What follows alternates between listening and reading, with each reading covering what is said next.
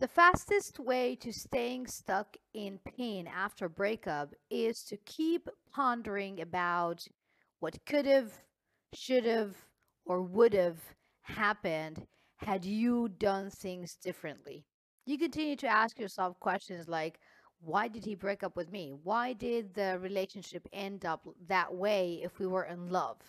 What could I have done differently so that we did not end up with a breakup again? You continue to blame yourself and you think that you are responsible for the breakup. You think that if you had done things differently, if you had behaved in a different way, if you had been the perfect girlfriend, the breakup might have not have happened.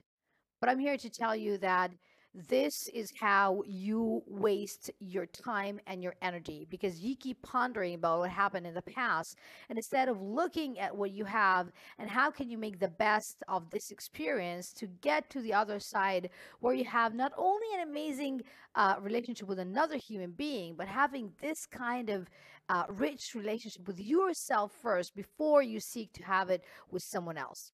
So if you find this video helpful, I invite you to join our free Facebook community, where you're going to learn how can you do what can you do to actually take your first steps towards healing, being at peace, and finding yourself again after a painful breakup.